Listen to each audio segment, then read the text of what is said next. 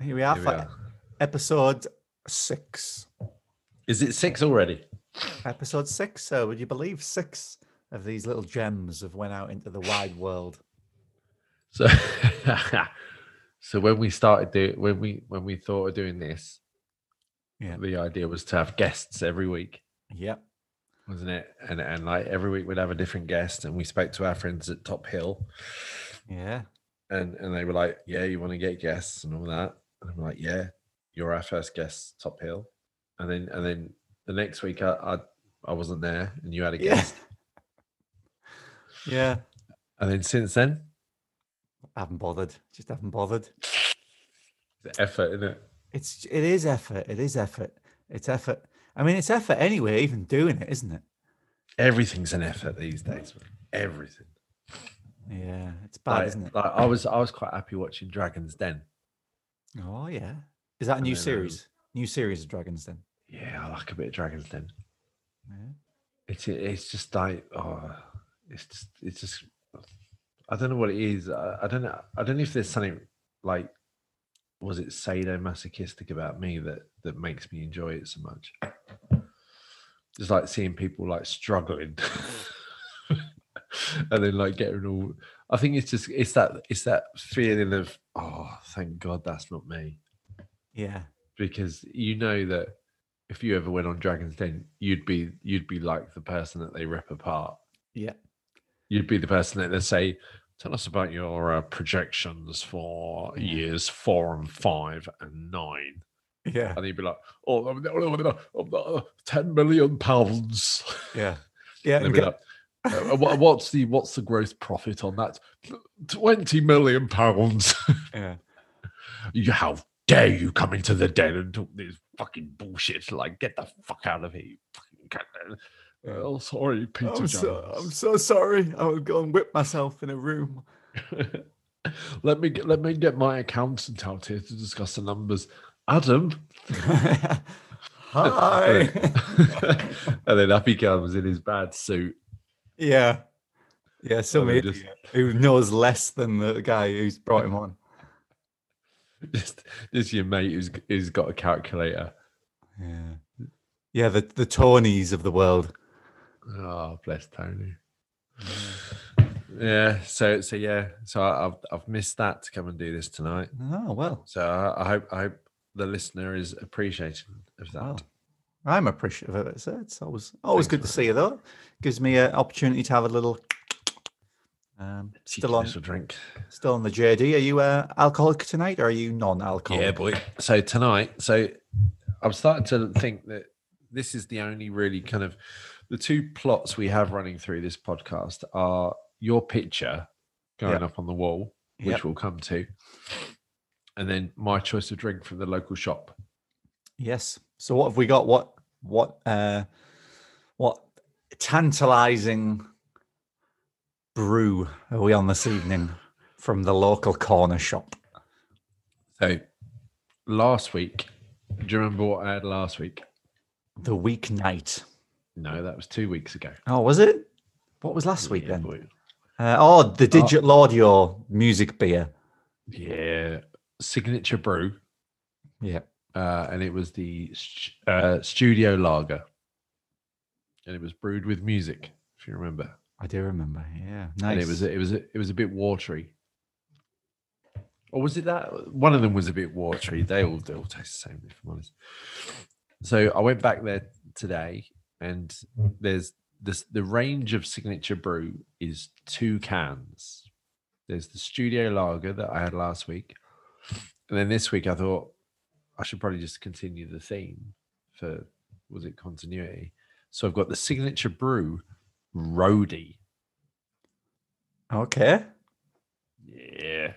Does it have a picture of a roadie on the front? Or its main picture is a bit of a collage on the pictures, but the main picture coming through is the sign of a clenched fist. Held up in a like a wankers. Wankers having a wank. No, I don't think it's the wank sign. It's more like a like a solidarity kind of, right, like a protest kind of symbol. Yeah. and it's saying signature brew. Solidarity was like, if you were there trying to get Nelson Mandela freed, I'd imagine this would be the drink that you would have.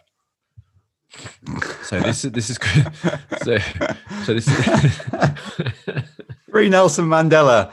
Or we could just have a couple of cans while we're here. So I'll tell you what this reminds me of. A good logo for a beer. Free Nelson. Who? Right, so this is a signature brew, roadie, and it's not, and it's in their words, an all-night IPA. All night. Not a weeknight, but an all night. And it says on it, this one's for, here you go. This one's for grafters. Got your name all over it. Not for afters. Grafters. So this is like, so being in a band like we are, we wouldn't drink this. We would drink the studio lager. But if we ever had like someone who would carry our shit around for us, Tony. And he would drink this. Yeah. Because this is the roadies beer, right? This isn't the musicians beer. This is roadies beer.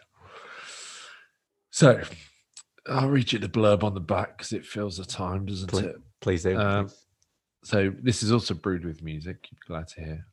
And it says, since 2011, I only saw it a couple of weeks ago, we have created award-winning music-inspired beers and collaborated with some of the world's best musicians at our East London brewery.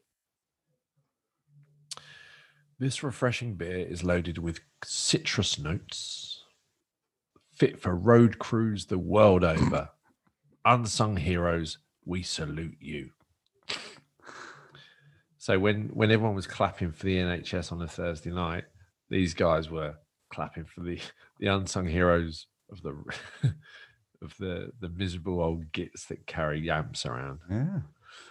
This is 4.3%.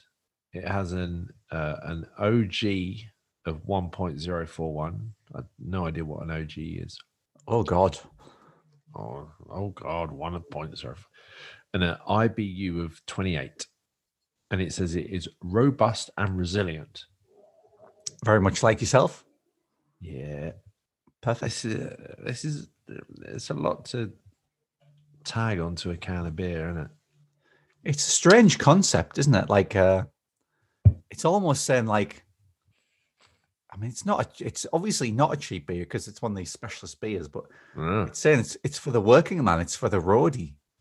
You know, it's a strange marketing place. This one's for grafters. For grafters. So not for like posh people or nice. It's not a look. They're not selling it luxury, are they? They're saying this is for people who lift stuff. This is people who wear black t-shirts like every day. Yeah. I do quite like a black t-shirt. Yeah, I wear a black t-shirt most of the time. Slimming, very slimming. Easy, isn't it? It's an easy outfit. Right, so here we go. Go on then. Oh, nice. There you go. I did that right this week. Yeah. Last week I did it off mic. Here we go, listeners. As he's drinking, listeners, I'll explain his facial expressions. Oh, he looks a little bit like Kenneth Williams from the Carry On movies, you may remember. Sucking his cheeks in, swilling it round. There we go. So that's the sound of his voice. Is not the sound of his voice. The sound of his cheeks and his tongue, I guess, just swallowing it down. The sound of his cheeks and his tongue, swallowing it down. Yeah. What's the verdict? It's all right, isn't it? Out of 10? 5. 5 out. Oh God. I mean, you got to think like that was. I think that's like a £2.49 beer. All right. But yeah, I've yet to open one of these cans where I'm like, that is nice. But I think the problem is that by the time we start recording this podcast, I'm normally about 4 drinks in. so you don't have that first sip of, I needed that. I needed Yeah. that, boy. I've had a hard day. I needed that. I've already had me. I needed that drink, and now What I'm just was like, what was the I needed it drink that you had? gin and tonic, isn't it? Gin and tonic. It's become the standard daily. And it is daily actually. Like I needed that gin and tonic. The crying juice, they call it, don't they? The crying juice makes me very emotional. I have to stay Mother's off. ruin, isn't it? I have to stay off it if I'm honest. I've had some strange Is nights it? out. Strange nights out with gin and tonic. I've heard it's a depressant. But, Yeah. it cheers me up. Which might say more about my prior state that it lifts me up. And it lifts. Yeah, that a depressant is lifting you up. Yeah. Well, isn't all alcohol depressant? Isn't it all a depressant? It's a relaxant, isn't it? Rather than like cocaine, I'm guessing is the opposite. So that's an upper, makes you high. But isn't all alcohol a depressant? No.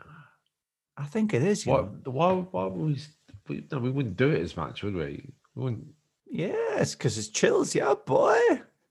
Doesn't it? Chills you after a hard day, in front of that computer screen that you've got going on. Oh, see, I've spent too many hours in front of that computer screen today. I haven't. It's doing me head in. My last day today. No more computer screen for me, tell you. Yeah. So let's hear about your last day, because now you're free. You can say what you want on here, and the listener can report you to. Oh, yeah. To Motherfuckers. Motherfuckers. So no. how did the last day play out then? Well, it was very quiet. It was very quiet. Just sat at home. I'd already cleaned up all of my business beforehand. To be honest, I was all ready to leave. Had a few nice people, getting in touch saying, I miss you. Had a couple of nice phone calls from people. It's one of those things, isn't it, where like, I mean, I was working for a company. How many people work there? 150 probably. And you probably only get on really with maybe 5 people that you really click with. That you would say are mates that like you would even bother to see like again afterwards. New possibilities, new adventures. And even though you can do any of the stuff that I'd want to do now, I could have done it anyway. Like you suddenly start to like, it gives you a bit of motivation. You go, right, I'm gonna play more guitar, or I'm gonna do more exercise, or I'm gonna do this. I've got more time. Could have been doing all that shit anyway, to be honest. But it's just a change of mentality. That's all it is, isn't it? Yeah, it was funny when furlough, the whole kind of furlough thing first kicked off, like in April, and then suddenly like everyone was off. Like the amount of people that suddenly started to record their own music and like started to kind of finally get all their songs recorded. And I was one of them. It was like suddenly I can do all the things I've blamed work on. Yeah. Preventing me from doing. That's it. Yeah. And then you kind of record them all, you get them all down, and then you kind of, I don't know, put them on some SoundCloud or something. And then you realise that no, fuck, I want to listen to it. And then you go, oh, that's that done. What's on Netflix?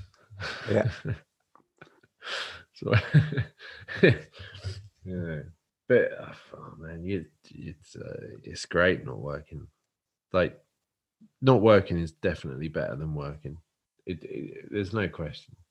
Oh yeah, no question. It's like that. We often talk about like musical people we know, or that we don't know really, but like the people in the world, certain guitar players that we're aware of, and you think, what do they do? What do they do for a living? Do they have a job? Do they have a job in Tesco's? Like do they tie their hair back and work like 9 to 5 in Tesco's, and then on the weekend do they let their hair out and pick up their Les Paul and they're suddenly a rock star? Do they do that? I don't think they do. I'm not sure you can really do it. What, do both? Yeah, not genuinely. But surely there must be some people that would think that of us. Yeah. Like if you just went on what you saw through Facebook and Instagram and all this business, you would think that is your life. Yeah. But it's like anyone you look at on these fucking social medias, and you just see like a little, like a split second, don't you, of their day? Yeah. And you think, oh wow, that's amazing. Like you're out on in a swimming pool or something, and it's like, well, that's not your life. That's just like you've just like taken the highlight of that second within that day. Yeah. To give the impression that that's your life. That's not your life. It's all lies, isn't it? Self-marketing. Yeah. I mean, that's the thing. If you look at like the band page, you'd think all we do is like gig and go at the studio and record and you'd think that we hang out every day and we're constantly like playing guitar. But it's very, very accurate, listeners. Very accurate. That is exactly what we do. But you're not though. I mean, most of the time you're just pottering around. You are. You love a potter. Yeah, I do love a potter. You love a saunter in Tesco's. You do.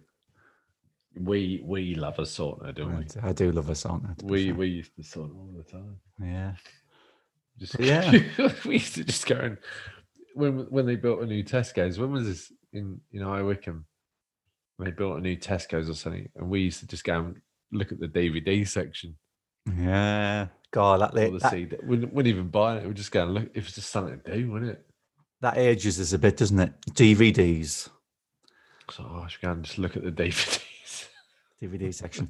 I tell you, something that does age you, makes you think how old you are. What I saw on Insta today. Actually, it was one of those posts. So, us now talking to like young kids about the 90s is like someone in the 90s talking about the 60s. Yeah. That's the same age span. How old does that make you feel? Because I can remember the 90s. I can actually remember the 90s. But yet, if I talk to someone in the 90s about the 60s, it seems like a lifetime before the 60s. Whoa. I know what you're saying. Do you think that's because how things was documented was like, if you think about it's all black and white, isn't it? Like anything you think about 60s wise, you think of like black and white footage and kind of like people moving a bit weird, because of how things were filmed. I remember as a kid growing up thinking back then was like the reality was black and white, because that was all I knew, was like anything to do with like the 60s or before was black and white. So I actually thought the world was black and white.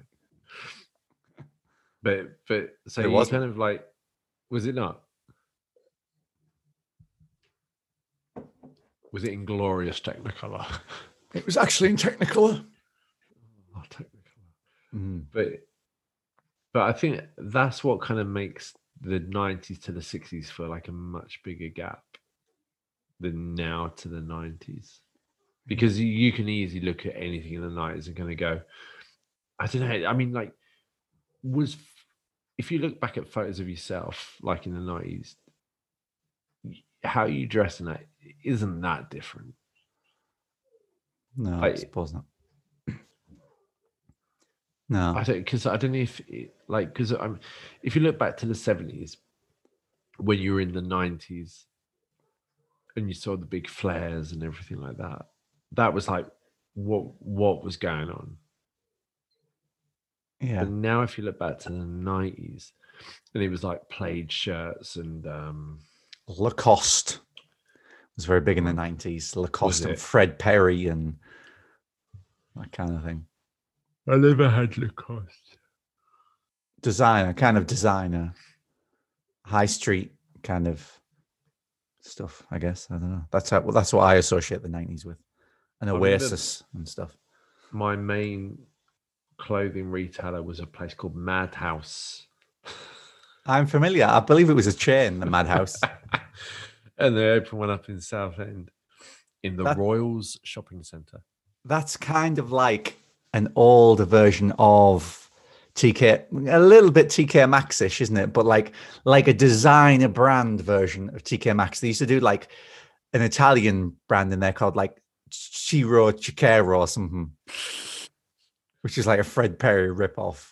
Oh, it was awful, wasn't it? It was the cheapest material. Yeah. But you could afford it. Yes. Yeah. I remember I used to go in that place, the Madhouse, where because Thursday nights, as you well know, down the Wesley nightclub was where all the kids Wesley. But like I didn't earn very much when I was 16 or something. So I used to go into that place and get like a new shirt or a new t-shirt to go out on the Thursday night for about a $5. And go, yeah, new shirt, crisp. Looking good. Still got the creases. Yeah, from where it was folded in the packet. Yeah, boy, didn't I? And it straight on. Out he goes. Out he goes down the town. You used to sometimes see that at work, wouldn't you? Where someone had got a new shirt for work. Tony. That was in a folded like cellophane packet, and they still had the horizontal crease along the stomach. Yeah, Tony has done that. I've mocked him at work for doing that.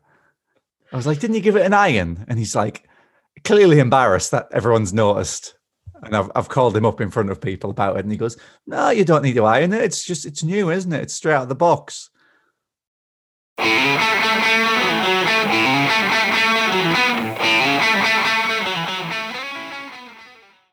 Just waiting for the redundancy paycheck to come in. Ka-ching. And then I shall be... Have you decided what is going on? It'll be a guitar of some description. Yeah, I'm torn. I quite like a nice acoustic. Yeah, I quite like a nice bass as well. But then with basses, it's one of those things where, we always keep buying like you go out and you go, I'm going to buy it. This will be my new number one. You go out and you usually end up going back to the same one. I'll end up spending $3,000 on a Fender or something, and then end up playing the Crom in 6 months' time anyway. So, with an acoustic, I'm thinking a nice acoustic. I'll probably play acoustic more than I play anything. So, at least I'll get some use out of it if I drop a bit of dough on it. You had a nice acoustic, I remember. Yeah, the Guild was nice. No. I was thinking the Gibson J45. Oh yeah, I did. Yeah, I didn't have that for very long. Yeah. I remember you took that to one of your comedy. Did I use it for comedy? You used it for one of your stand-up nights. It was what was the one we went to more than the other one? Cavendish Arms, wasn't it? Cavendish Arms. I remember you took it there. Yeah. No, nice guitars, like the J45s. Yeah, I've been thinking of either a Gibson or a Guild acoustic. I'm not sure which one. I spoke to Guild. We've got an endorsement deal with Guild. So I spoke to them. I was like, oh, they'll sort me out. And the guy was like, yeah, no worries, I'll sort you out. But he's like, there's a backlog, such a massive backlog on all of the American Guilds. He says it'll be about 3 months before I can get one shipped over to you. I was like, fuck that. I want it now. I want it now. This money is burning a hole in my pocket. Yeah, boy. 3 months. That won't be here in 3 months. It'll be gone. So yeah, I might just have to buy one from a shop full price. Unbelievable. Why don't you get a vintage one? I think with electrics vintage, I'm down for that. Like a bass, I would definitely get a vintage bass. But acoustics vintage scare me a bit. Because I like the action, like that Guild I had that had it was an 81 Guild. And I think most acoustics, I mean, listeners, correct me if I'm wrong, but I think you end up having to do neck resets a lot on the old vintage acoustics, because eventually over time the wood, changes and stuff. And because like the Gibsons and stuff and the Guild, they're set necks, aren't they? You can't adjust them so much. So once the truss rods is maxed out, you end up having to get a neck reset on them.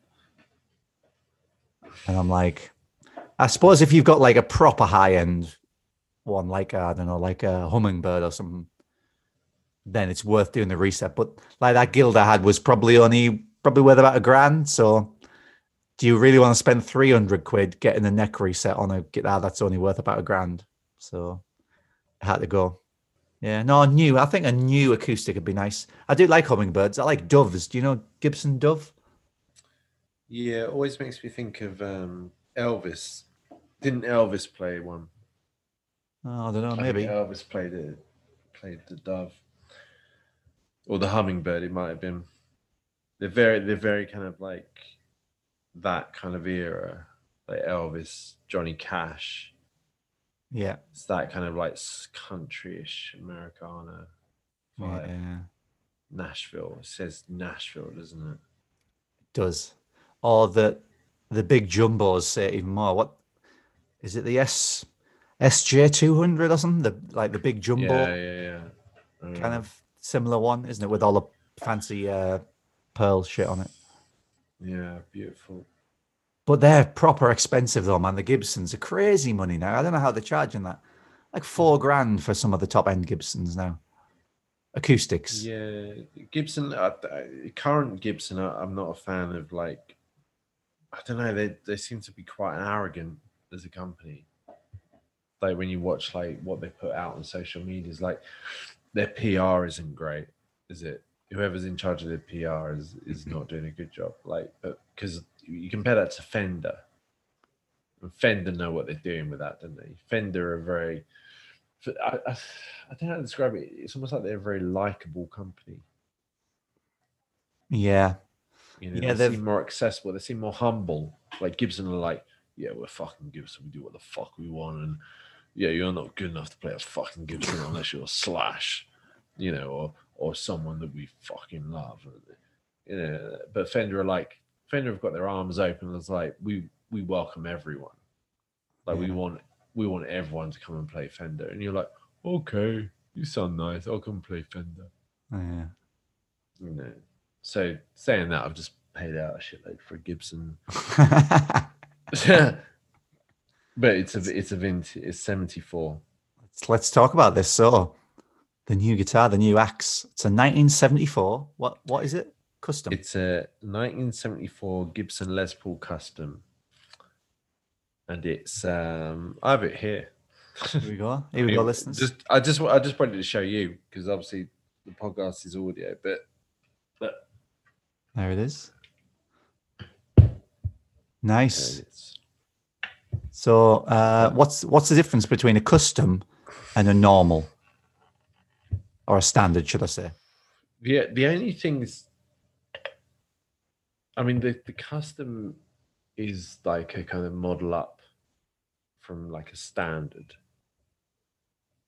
I mean, you're speaking to the wrong guy in terms of like knowing the details of what it is. I know that it's got binding on the back as well as the front. It's got like dual binding down the sides, which I think looks cool. And it's got an ebony fretboard, I like ebony.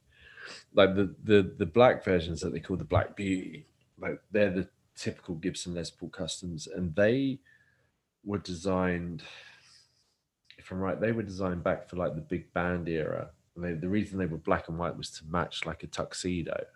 Ah. And they were called the fretless wonders because the frets are so low and so smooth that when you're bending, you don't even notice that there's frets. And this one it feels similar to that. It's heavy. How pleased are you with it when it came through? Because you bought this without playing it, right? So were you like, oh, is it going to be any good? Or Can you hear that? I can, yes, a little bit.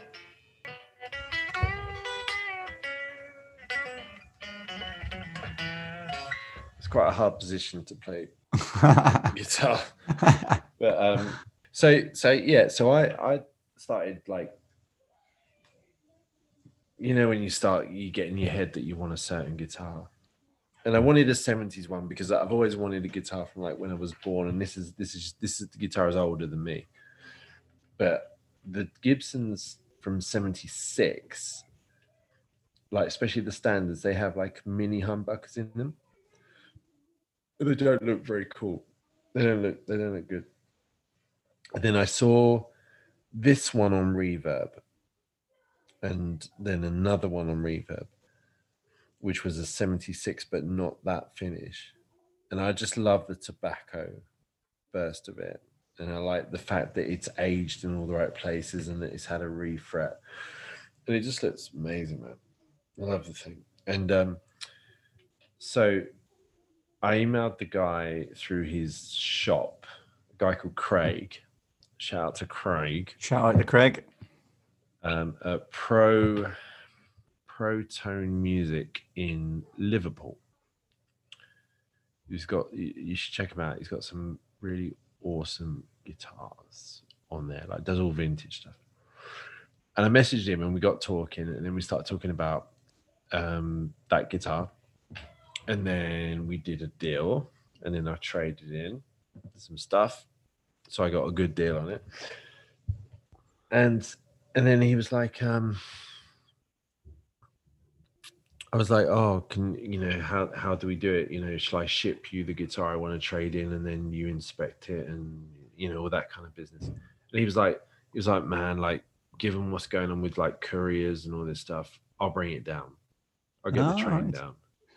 And then literally 2 days later, he jumped on a train, and I was like, because he's coming from Liverpool, and I was like, I'm going to struggle to come and meet you, like in central London, because I've got work and all that stuff. So I don't know how it's going to work. And he was like, look, tell me, where's your nearest tube stop? So anyway, cut a long story short, I went and met him in my lunch break at my local tube stop. And he just stood there with a case. I turned up with a case off the bus. And then we just had a little chat, swapped it. We didn't even look at each other's guitars. We just swapped the cases, had a chat, and then I was like, do you want to look at it? He was like, no, I'm sure it'll be fine. And then we just went our separate ways. And I got back on the bus, and I didn't open it, didn't even look at it until I got home. And I was like, and then I was on the bus. I was like, this could be like bricks or something. There'd be nothing in this fucking thing. But when you can trust someone, right? Because he's got a shop and all that. It's not if it was just some individual that didn't, this guy he owns a shop with a website and he's got reviews. I say this, and I'm thinking, God, I sound naive. but yeah. So then I got it home. Man, it's I love it, man. Like, I'm very, very happy with it. Is it the new number one? I think so.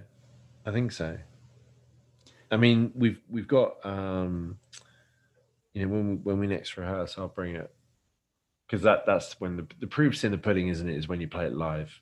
Because sitting on your couch is one thing, and it all kind of sounds nice because you play a lot more delicately, don't you? When you sit with it on your lap, But when you get into like a live situation, and there's a bit of anxiety creeps in, and your muscles don't. They're a bit more tensed up, aren't they? Than normal. That's you know what I mean. That's like when it's that's when the proof comes out. So we'll see. But I mean, at the end of the day, I love how it looks. It plays nice. So if it never gets, I mean, the challenge is like, do I want to gig with it? Or do I want to take it out and like take my eye off it? Which is what we talked about last week. Yeah, that's the dilemma.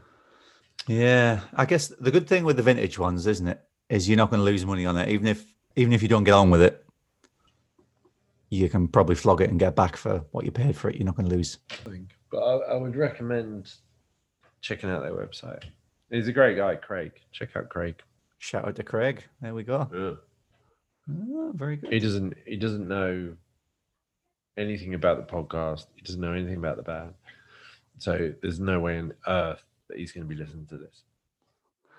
Well, he'll get an influx of customers, and then he won't even know where they've come from. Be like, how do you know about my guitar shop? I've heard that you travel all over. Yeah. To deliver to your door. I live in Spain. Can you please come to my local tube stop and exchange a case of bricks for me? A pack of strings, please.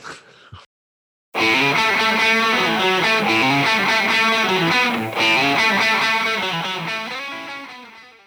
was going to say, on another note, so Continuing my Abbey Road theme. You know I love Abbey Road. It's my favourite. Showed you this. Got this the other day. The Gibson Custom Shop of magazines. £10 for a magazine, listeners, but it's entitled "The Making of the Beatles' Final Masterpiece, Abbey Road." Oh. And I tell you what, it's a belter of a read. Is it worth £10? Oh, the knowledge I've gained from it, perhaps, yes. I don't think any magazine is worth £10 because it's just paper and ink, isn't it? Really, but it's just very good. Is it not? What then constitutes like an annual? I would almost class this as an annual because it's not. You're not going to be having this every month, are you? They can only do an album on Abbey Road once, a magazine on it once, and then that's it. You've got it. So it's more like an annual, a paperback annual. Paperback annual. Annual. Annual. I don't know why that's but it's very good. I don't normally read anyway, but this I've never known you read anything. I'm not a big reader. You're not a reader. Do you know, for a short period of time, I got into reading Terry Pratchett novels. Would you believe? Did you? I did. When was this? That was the last time I've really got into reading. Maybe When was that? 15 years ago, probably early 20s. I got into that, and I probably had about, I don't know, probably did about a dozen of his books on the bounce. Yeah. I tried reading. Is it Discworld? Yeah, all that. It's hard. I couldn't get on with it. Yeah, it's. But anyway, no, I don't normally read. But this, I read word for word, cover to cover, in about 2 days. I was like, oh, it's great. It's obviously because it's a topic that I'm interested in. So go on then. What have you learned? What's your £10 worth of knowledge? Well, I won't spoil it for you because I was thinking I'll probably pass this on to you, Nick, as a nice little present. Oh, no, just tell me now. Tell me the highlights now. Save it. Well, now you've said that, I can't think of any particular interesting things. There was a couple of it goes track by track, which is quite interesting. They tell you all about like each individual track and stuff, which is quite interesting. I'll tell you what I'd like to know. The track before, the medley at the end of the second side, the track where they each trade guitar licks and then there's a drum solo. Oh yeah, that is not Carry the Weight. It's is it Golden Slumbers? It's after that, isn't it? It's before The Weight. It's the bit before the end. I think it's after The Weight and then before the end. Well, track 9 is Carry That Weight, and then track 10 is the end. What's before track 9? Golden Slumbers. So it's The Weight then. So it must be classed as The Weight. Yeah, I didn't realize. Yeah, all three of them play a bit on the solo, don't they?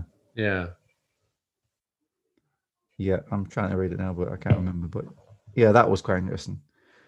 Because they could all play solos. Paul McCartney is pretty good at solos. There's a few other ones where he's played solos on it and stuff. Like for a bass player, he can do solos, can he? But it's just really interesting.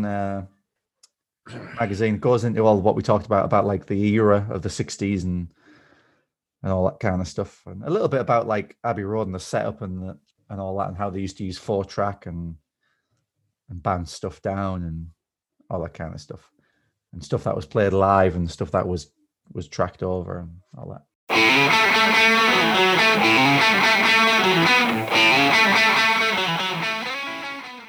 I got sent, right. If you've got nothing, I had something come up today that I've made a note of. Go on then. I can't remember it now, so hold on. Alberto sent it me. Here you go. On this day, so this was yesterday, so the 31st of March. On this day in 1958, so I don't know how many years ago that was, Chuck Berry releases Johnny Be Good. The song is named after his piano player, Johnny Johnson, and the street where he grew up, Good Avenue. Oh. It's credited as the first rock and roll hit about rock and roll stardom. Excuse Bless me. you. Wow, Yeah. I didn't know So that. I don't know if that also coincides with the invention of the duck walk. Yeah. Where Yeah. do you stand? Where do you stand on the duck walk? I mean, it's all right. It's a nice little gimmick, isn't it? Nice little gimmick. It's a move. You know, when we do gigs, we always talk about, you know, you got to have your moves, haven't you? Otherwise, you know, you're just another boring band standing there. And that was obviously an early take on, you know, a stage move, I think, isn't it? Which he did, and they liked it. You know, he likes it, she likes it, they all like it. So then he just carried on fucking doing it for 60 years after that. Yeah, classic. Isn't it? It's a tricky move to do, Yeah, I bet. isn't it? Have you not tried? You must have tried it. I think I Anyone might. with guitars tried it. Yeah, I might have given it a whirl in the bedroom one time, and then went, "Fuck that." It's tricky, man. It's not as easy. It's almost like the Russian dancing of playing guitar. You know that Russian dancing where you crouch down and you kick your knees out. Yeah, That's he hard as well. he was good though, wasn't he, Chuck Berry? He made it look really easy what he was doing. I was watching someone on Clapton. Clapton was a big fan, wasn't he? Well, certainly of his guitar, not necessarily of him as a person, but he was a big fan of his guitar playing. Like the video with Clapton's the famous one where he's talking about like notes and bends and blues licks, and he's saying, you know, Chuck Berry basically invented that thing where you use, if you're doing like a solo or something or a bend, you use two strings. It just sounds a lot fuller, and kind of that wasn't around before Chuck Berry.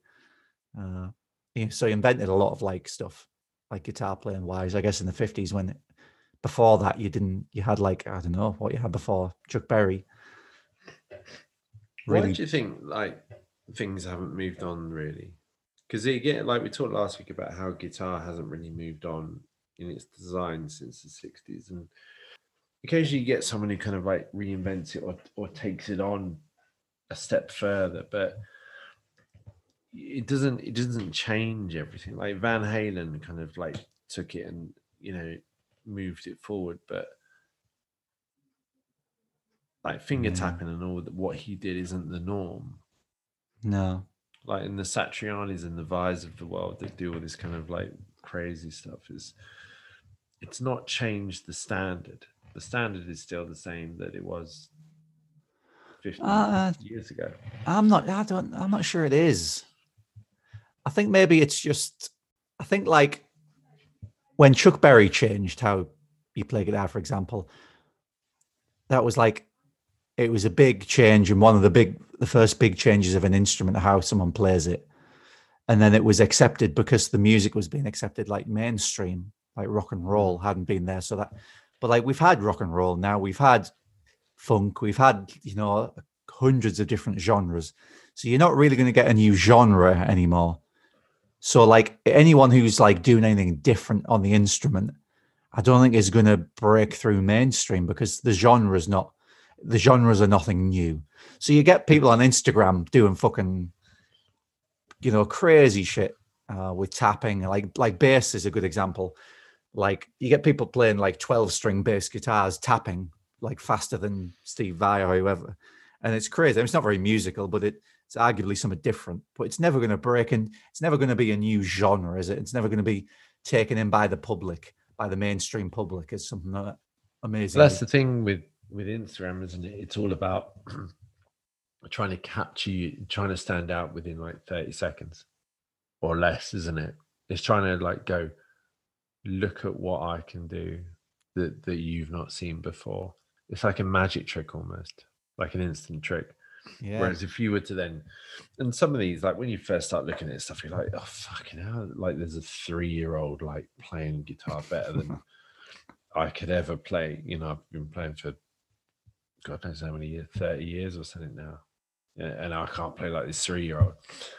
But then you're like, I don't want to hear an album of it. no, I'm all right hearing 30 seconds if I get to that, but I don't want to hear any more. yeah, It's all designed to satisfy that kind of instant, I don't know, that instant need. it's the social media thing, isn't it? It's the likes and the needy kind of that acceptance thing. People just live for it, don't they, nowadays? I mean, we all do. We all live for likes and comments and shares. That's popularity rather than What are you chasing though? This is the thing that I don't get with it. It's like, what are you chasing? Like, there's not an end goal, is there? You don't get to 3 billion and you win a prize or something, does it? no. Where you just get to 3 billion and one. Yeah. It does, like, because the numbers are never ending. You're never going to complete this game. No, it's all for that. It's all for that moment where somebody you meet or someone you know says to you, Nick, I see on Instagram you've got 4 million followers. That's pretty amazing. You're an amazing guy. And then you go, Think you're yeah, confusing me with thank you very much. I am amazing. Thank you. It's all for that moment, isn't it? Is that the new reality though? Well, Because it used to be, well, they're not real friends, are they? They're not, these virtual. You don't know them, but now it's like maybe that is how things are now. it's all we've got. But this is an interesting topic, which we probably should have started out with because it's more interesting than what we've been talking about. But I've been thinking for a little while, probably because of my changing circumstances. I think I might try going like off grid with everything. Everything. Well, yeah, pretty much everything. I think. What, even the band stuff? Yeah, I mean, there's other members of the band; they can handle that, I'm sure. Yeah, I might hand all the band stuff over to you guys and just go off grid and just give it a whirl, just see what it's like. I reckon it'll be liberating. I would fully endorse it. But the worry is, I'm going to be off grid, like living an actual real life, like outside in the sunshine, going, "This is real. It's real. These are real people." And I'm going to be like, "Right, where's all my friends?" And they're all on Facebook. Like, sorry, Adam, I'm very busy on Instagram this afternoon. I can't possibly meet you in real life. I always think about, I had my phone stolen, like, out my pocket a few years ago now. And at the time I was like, oh, fuck now, I've got my phone. And like, literally you feel stranded. But then literally, like, a day or two later, you're like, this is beautiful. This is glorious. Like, no one can get hold of me. You're just not at the mercy of the fucking phone anymore. Yeah. It's just like, because like you and I are both of an age where we remember like pre-phone, and you used to remember there were downsides to it because I always remember, like, you used to ring someone's landline. It was normally like their parents' landline. You'd ring them and go, "Oh, hello, it's James there, please. Do you want to meet? Do you want to meet in town?" We're like, "Yeah, all right, Nick, meet in town." They're like, 3 o'clock. All right, yeah, see you then. And then you go into town and you'd be hanging around outside WX Smith's and he wouldn't turn up. And then you had no way of knowing. So you just like wait there for about like 2 hours, just sat there and like, I'll just go home then. So there's downsides, but on the whole, I think, mate, it must be, yeah, do it. Just do it. So I don't really have anything to have like a work purpose to tie me onto a mobile. So I could just give it a whirl and just go off grid. Would you get rid of like mobile phone or just social media? I think kind of you need one for certain things, don't you? Like for people to ring you and stuff. But just I'd have a phone. But I just think, yeah, just come off the socials for the start. That would do it, I think. Yeah, there's no good to come of socials, man. No, I guess it's difficult for like the band stuff, isn't it? Because you kind of the market is how the market is now. Music is how it is. You kind of need some kind of well, I mean, arguably, It doesn't arguably matter, not. though, does it? It doesn't matter, does it? What does it matter? Genuinely, what's it matter? Like, if all the band stuff disappeared off the internet, what's it matter? Yeah, Like, we'd still get together, we'd still play, we'd still do gigs. We've got enough like content and material that you don't need to be posting shit on. Well, I mean, how much of it breeds like positive kind of emotion, and how much of it breeds like how much of it does your head in? What's the balance? Is it more good than bad or more bad than good? Indifferent. It's just there, I think, isn't it? It's just there. Especially when you think about like trolling and all this kind of stuff we talked about last week, when people trollers. like just go on and go, "You guys suck." It's like, well, yeah. I'm looking forward to getting back out playing in that respect. It'll be a bit more real, won't it? At that point, it'll be a bit more like this is what actually being in a band is. It's not about posting pictures on somewhere for likes. It's actually about actually strumming a guitar and people in real life hearing it. I guess it depends on what you want from the band, isn't it? And what the aim of the band is. Fame and fortune and money, please. Lots of money. There's no money in being in a band. Is there not? Oh, shit. The 70s, that's when I have to tell you what. Watch that Fleetwood Mac documentary I mentioned. The 70s is when it was at. Yeah, it's all about the 70s, mate. All about the 70s. Yeah. Although, hoping, nice little earner, maybe the new vinyl, which we might be putting out, maybe. So what's this about? What's this vinyl thing about? He, the record chap, you may be familiar with his work, Chris. Familiar with his work, yes. A previous guest on the podcast. He was indeed. He was. When we were doing guests. Shout out to Chris if he's listening. He asked me just to put a little teaser out today, just to poll to see who would be interested in a special vinyl edition of Table by the Wall. So I'll pop that on the old Instagram, and we're in discussions about possibly doing a vinyl release of it. So this is one of those things on Instagram where you ask people to vote yes or no, right? That's it. And then you click on it, and then it tells you the percentage of the result. Yes, it does. As someone who hosts one of these vote, can you see how many people have voted? Yes, you can. And what are the results of this? Well, I don't know. I haven't had a look yet, but let's have a look. Well, do you know, it would probably be unfair for me to say, because I'd like to give it its full 24-hour allowance. That's but we can do the update and the final scores next. This could be like a half time. Okay. Well, I mean, I could, but I think it's unfair, Nick. I think it's unfair. That means it's low. It's not. I can't even find it now. I can't find it. But we'll do a full update when I can be bothered to find it.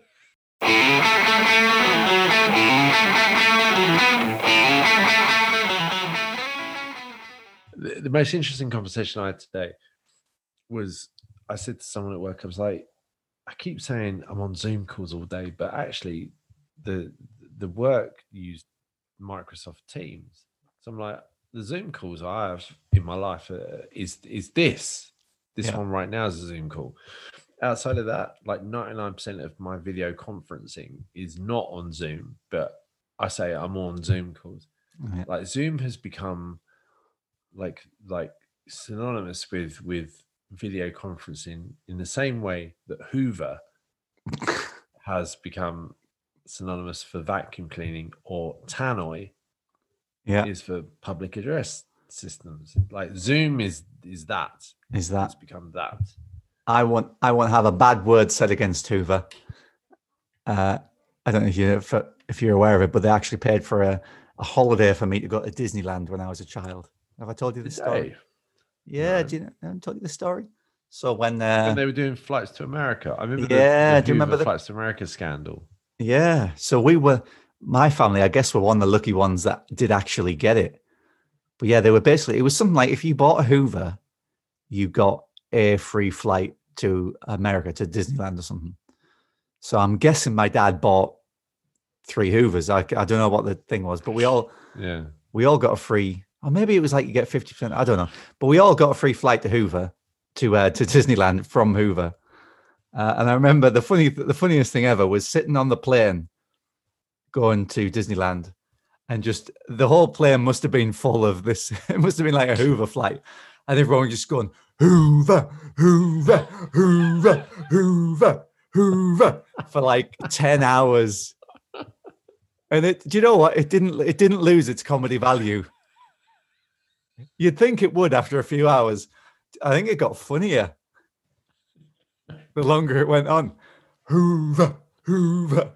Like a load of like kind of council estate kind of families just like crammed in. They've never been abroad before. They're gonna be kind of, it's like us when we go on tour and we stay in a travel tavern, and you're like a child running down the hallways, and you're like, oh, I'm in a hotel. It was a bit like that. Just loads of like scruffy people. Hoover, Hoover, Hoover, like 10 hours.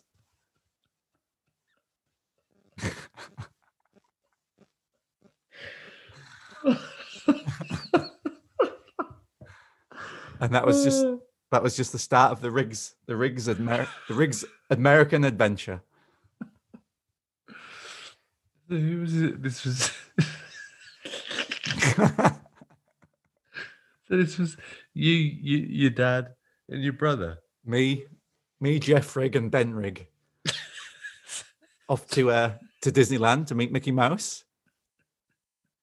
I think I would have been about. I've got a picture of me and it was at my peak fatness. I must have been about 14 or 15. I had a big white T-shirt on which said "Peace" on it, and it looked like a tent, and I had a really bad side part, and then I was about 19 stone. I remember those outfits because I remember I had a leather medallion like the guys in De La Soul used to wear. And it had an embroidered outline of Africa. Very popular in Southend. I don't know why I wore it, but nice. It's like just this white kid in Essex walking around with this leather medallion with an Africa emblem. Where did you get that from? What's it called again? The shop. Oh, Madhouse. Madhouse. Oh, possibly. Oh dear. Yeah. Hoover. What the pilot must have been thinking was like, fucking hell, we got 10 hours of this. Was your dad and your brother getting involved in that chart? Yeah, everyone. Even if initially you resisted. Because there's always a selection of kind of lower class people who think they're not lower class, and who probably will go oh, I'm not taking part in this. I am on my flight to America. But then after 45 minutes, you just give a little one. Hoover. Hoover. And then you go, actually, this is quite fun. Hoover. Hoover. And then before you know it, 3 hours in, you're leading the pack. Hoover. Hoover. Hoover. Yeah. But yeah, it was a scandal, wasn't it? Because a lot of them didn't get the flights, I don't think, did they? Wasn't there a big scandal? Oh, geez. Oh, yeah. I think the deal was you just bought anything Hoover, and you could then get 2 free flights to America. God, and then everyone went out and bought £30 vacuum cleaners, and then Hoover were like, "Hang on, shit, hang on, we haven't thought this through, have we?" and then they stopped. I think they stopped giving out the flights, and then people were like, "Well, hang on, Jeff Riggs just bought." Oh, yeah. Good times. Right. There we go. Right. I think that's a great anecdote to end on. Yeah, if anyone got to that point in the podcast, well done. They deserve that anecdote. Yeah. I'll tell you what we don't normally do. We don't normally do a proper sign off any of these, and they always end very abruptly. So if you'd like to do a proper sign off, it would be good for episode 6, please. Why have I got to do it? Because you've got a nice voice. Well, thank you, listener. See ya.